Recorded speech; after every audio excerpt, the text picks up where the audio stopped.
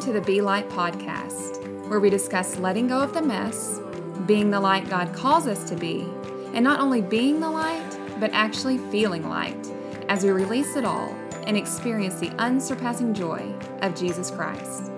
Thank you for joining us today, and we hope that you leave feeling encouraged and a little lighter.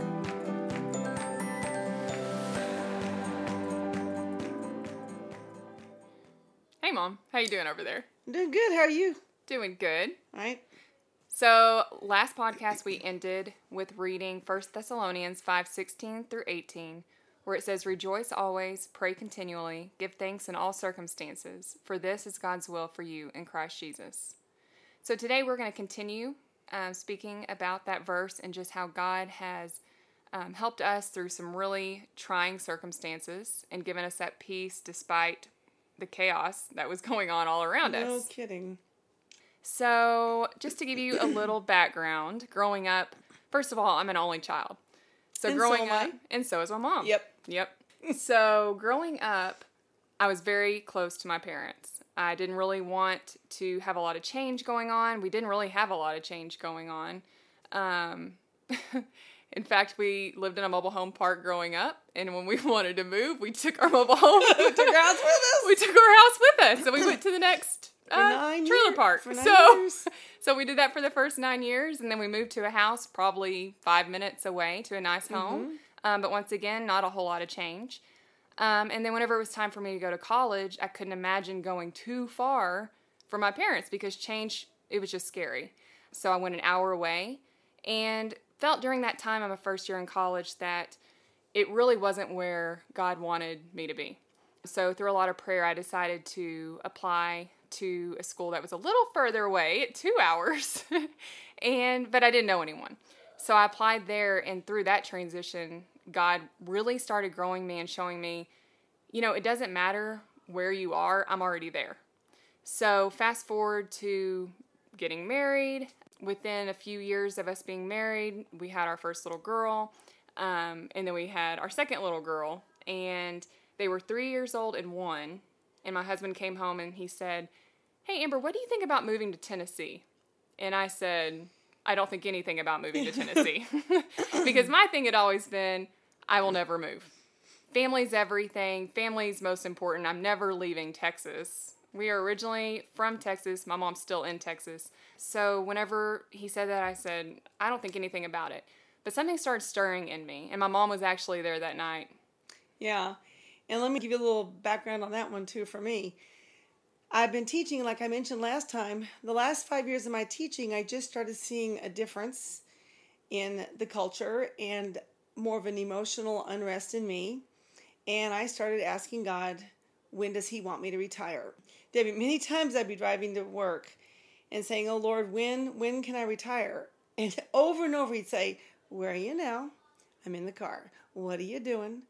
"I'm talking to you." "Okay, where are you going?" "Going to school." "That means you're teaching today." "That's right, I am teaching today." "I want you to live in today, Lynn. Today is today."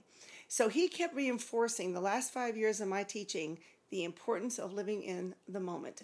However, my parents lived 5 hours away from us on a beautiful ranch, my uncle's ranch, and my husband and I discussed possibly moving here and retiring. And so I would think about that, pray about it. My husband and I prayed about it quite a bit and on and off throughout those last 5 years. And we just didn't want to leave Amber either. We didn't want to leave Amber and Adam and the girls and my husband Mike and I. It was hard. It was really hard. It was just really tough. So we just kept praying about it, and God continually reinforced for 5 years, live in the moment. And so I started finding that joy in God in the moment, like I said last time, finding joy in my immediate circumstance instead of looking for something in the future. I can't live in the future, and it's impossible to be happy there because I'm never there. And it's funny because whenever we did find that out about Adam coming home and asking me that night, she happened to be at my house. And normally, my mom would have been like, "What? Holy cow, no way." Like, that's ridiculous. But God was stirring in her heart too. And so, Mom, how did you feel about it whenever Adam came home?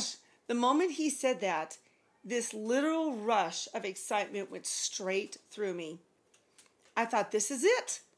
they're going to move to Tennessee.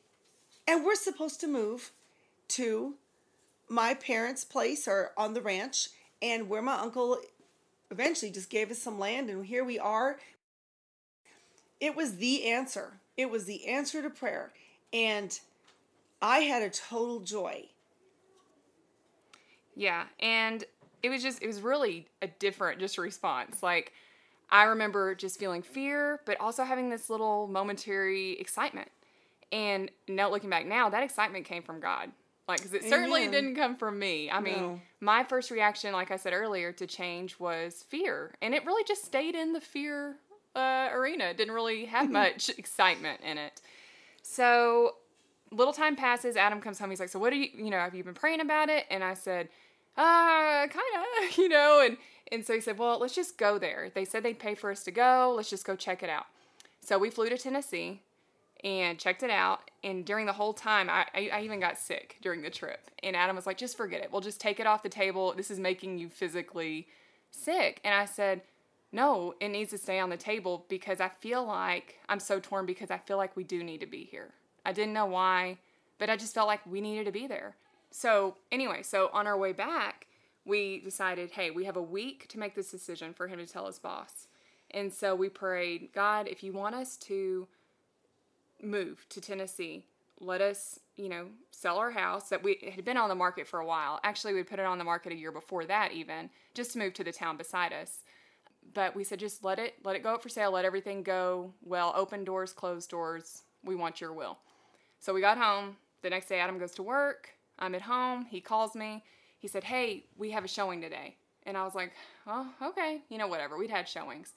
And so I got out of the house with the girls, got the dogs put away, get home after the showing. Adam calls like an hour later, and he's like, hey, Amber, we got an offer. Full asking price as is.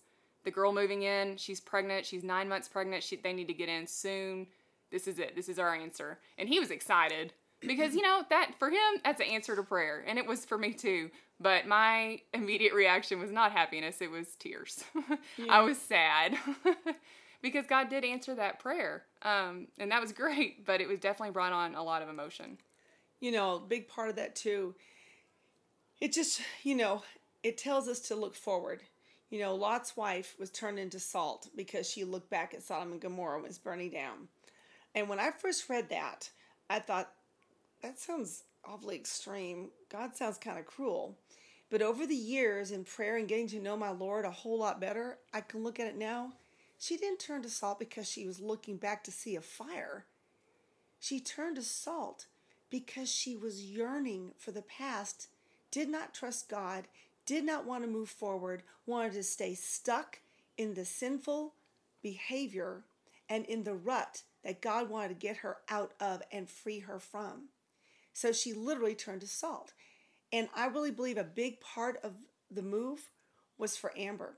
Because like she told you before, being an only child and us being so close, and yes, we're still every bit as close, if not more so. But there was a dependency on us being geographically close.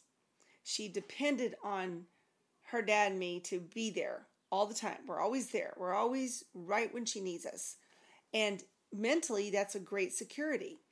But God wanted to make him her security and not us. And God told me that, and God told Adam that too, which is really cool. And then we both told Amber that. So that was total confirmation for Amber. And Amber knew it in her spirit, and she also confirmed that. And boy, has she grown in leaps and bounds. And it's been really cool to see that God doesn't call us to be comfortable. Mm-mm. He calls us to step outside and to trust him. And you can see it so many times throughout Scripture. One of the verses that I read during that time was in Genesis 12:1 through 2, or actually 12:1 through 2, where the Lord says to Abraham, "Go from your country, your people, and your father's household to the land I will show you. I will make you into a great nation, and I will bless you. I will make your name great, and you will be a blessing. I will bless those who bless you, and whoever curses you, I will curse, and all the people on earth will be blessed through you." And when I read this, I thought, wow, what faith. Abraham was stepping way outside of his comfort zone, traveling and leaving what he knew behind him. But he knew God's calling on his life, and he believed it. God also wanted to not only bless Abraham, but he wanted to use him to bless others. And in that moment, God reminded me that this move was not just about me and my feelings or what made me comfortable. He was calling me to trust Him. He was calling me to believe in His plan above my own. And in Hebrews 12:1, Paul says, "Now faith is confidence in what we hope for and assurance about what we do not see." And goodness, in that moment of change, I hoped for good things, and I rested in His promises for our family because I had a hard time seeing them. Seriously, though, whenever we were planning on going, I had just looked up some apartments on the internet and said, okay, that place looks good, I guess. And we packed up we spent 2 weeks before we left with my parents because of our house, the change in between.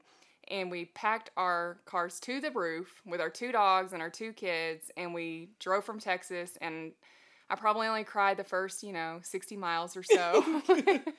And we just kept trucking along, and I remember continually thinking, kept pressing on toward the goal, kept looking forward, don't look behind. And like my mom mentioned about Lot's wife, like God wants us to look forward and to trust Him and have our eyes on Him, because whenever our eyes go different directions and we concentrate on our feelings or our emotions or our circumstance or whatever it is, we get really off track and we lose sight of God and what He wants for our lives. And what's really distracting too is when you do experience change, even change you want, a huge distraction is over planning, over expecting, looking for something that you think it should look like.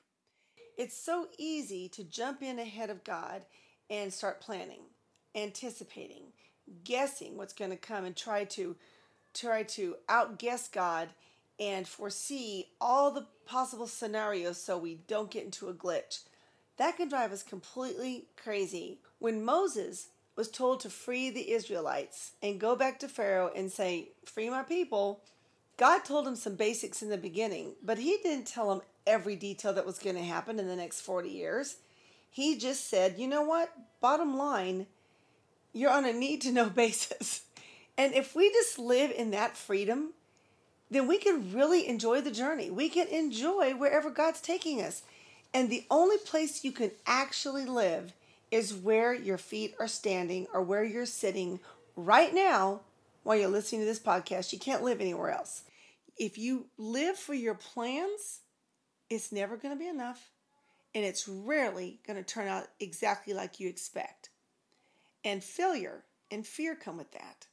But when you live in the moment, just saying, "Thank you, Lord. One step at a time. You tell me what you want me to do today. That's what I'll do today. Thank you, God." And you can just enjoy the process.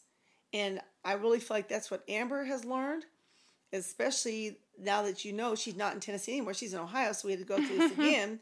And it's the same thing with us.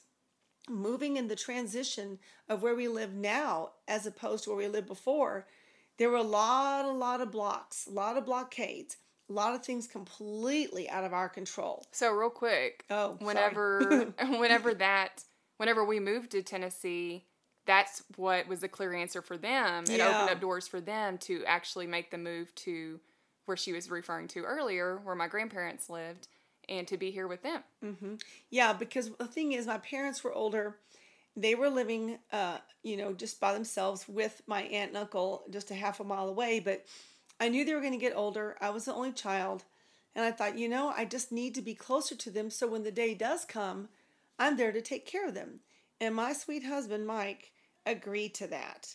So wonderful. He had lived near his parents literally all his life. Not with his parents, near them. And so it was just a blessing all the way around here, how He worked in both of our hearts. But there were so many blockades, so many just logistical things that kept getting in the way of being able to actually move near my parents. And then one day, Mike and I said, "You know what, Lord? We've tried every angle. Like I told you, the planning, we tried every angle. And we gave it up to Him and we said, you know what? We're not trying anymore. We're going to settle in and live right where we're living until God opens the doors." He's opened the doors seemingly because Amber's gone, but not for us. So we just had it in our heads. We're going to live in this house for the rest of our lives if that's where God wants us. It's all going to be good. It's all going to be great. And within a week or two, God flung the doors open and every blockade was completely removed. Everything fell into perfect place. And here we are. We are living near my dad. My mom passed away 3 years ago. from cancer, but I got to spend 2 wonderful, healthy years with her. I got to be with her really on a daily basis. There was so much joy in it. She's a believer, so I know she's not gone. She's just not here. Mike and I are both taking care of my dad. And what a blessing. God told me years ago that we need to move here, but I just didn't know when.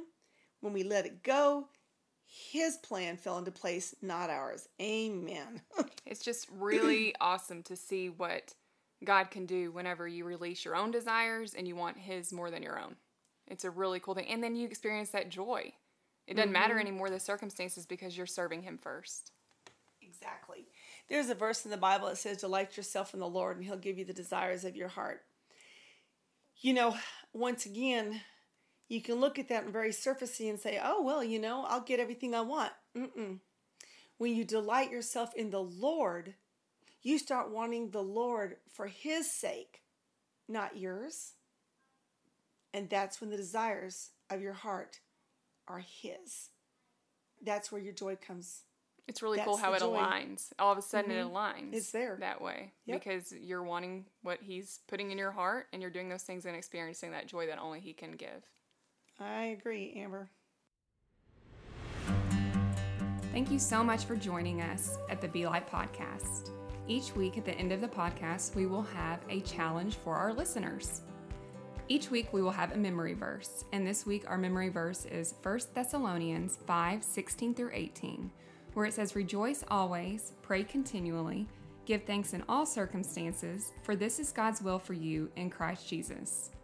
So one way to help you memorize it is to write the verse on Post-it notes and stick it everywhere that you go frequently. In your kitchen, in your car, in the hallway, wherever you will see it. And every time you see it, read it.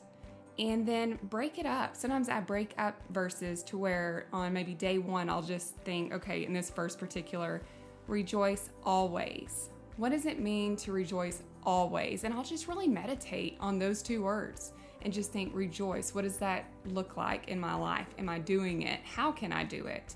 And to always do it. What does God want me to see in this? And I'll ask God, I'll say, God, reveal to me what you want me to see in this verse and help me to apply it throughout my day. And then the next day I may move on to pray continually. What does that look like? How can I do that?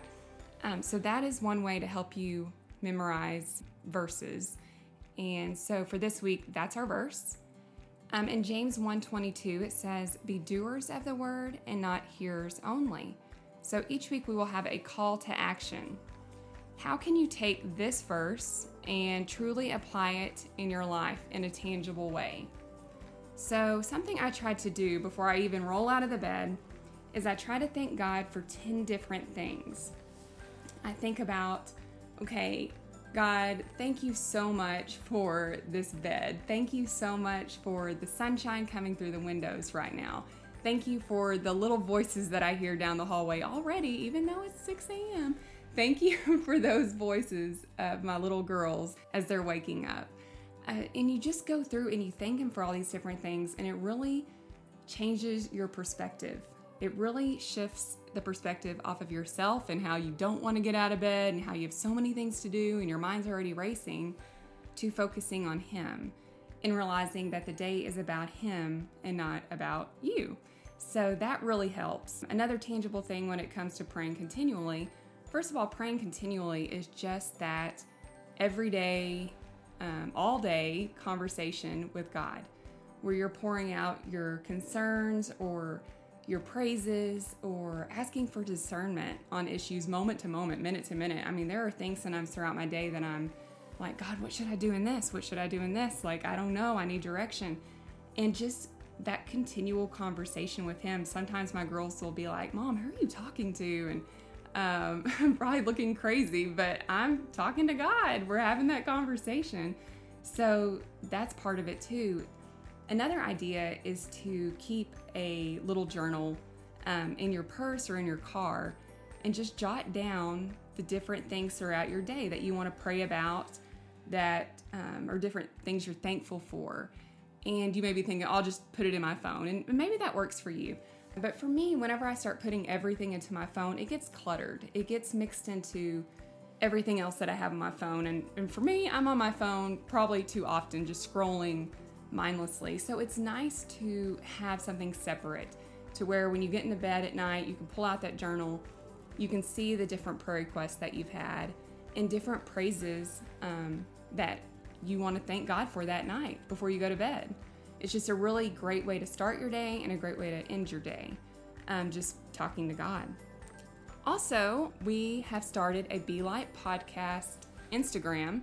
Each week we will have a question that we will ask our listeners, and we would love, love, love to hear from you. We would love to hear your stories and to connect that way. So this week our question is, how has God worked in your heart and transformed your faith once you surrendered it all and stepped past your fears? We would love to hear from you. So check us out at the Be Light Podcast on Instagram, and we hope you have a great week, and we will be talking to you next week. Bye. Have a good week and Be light.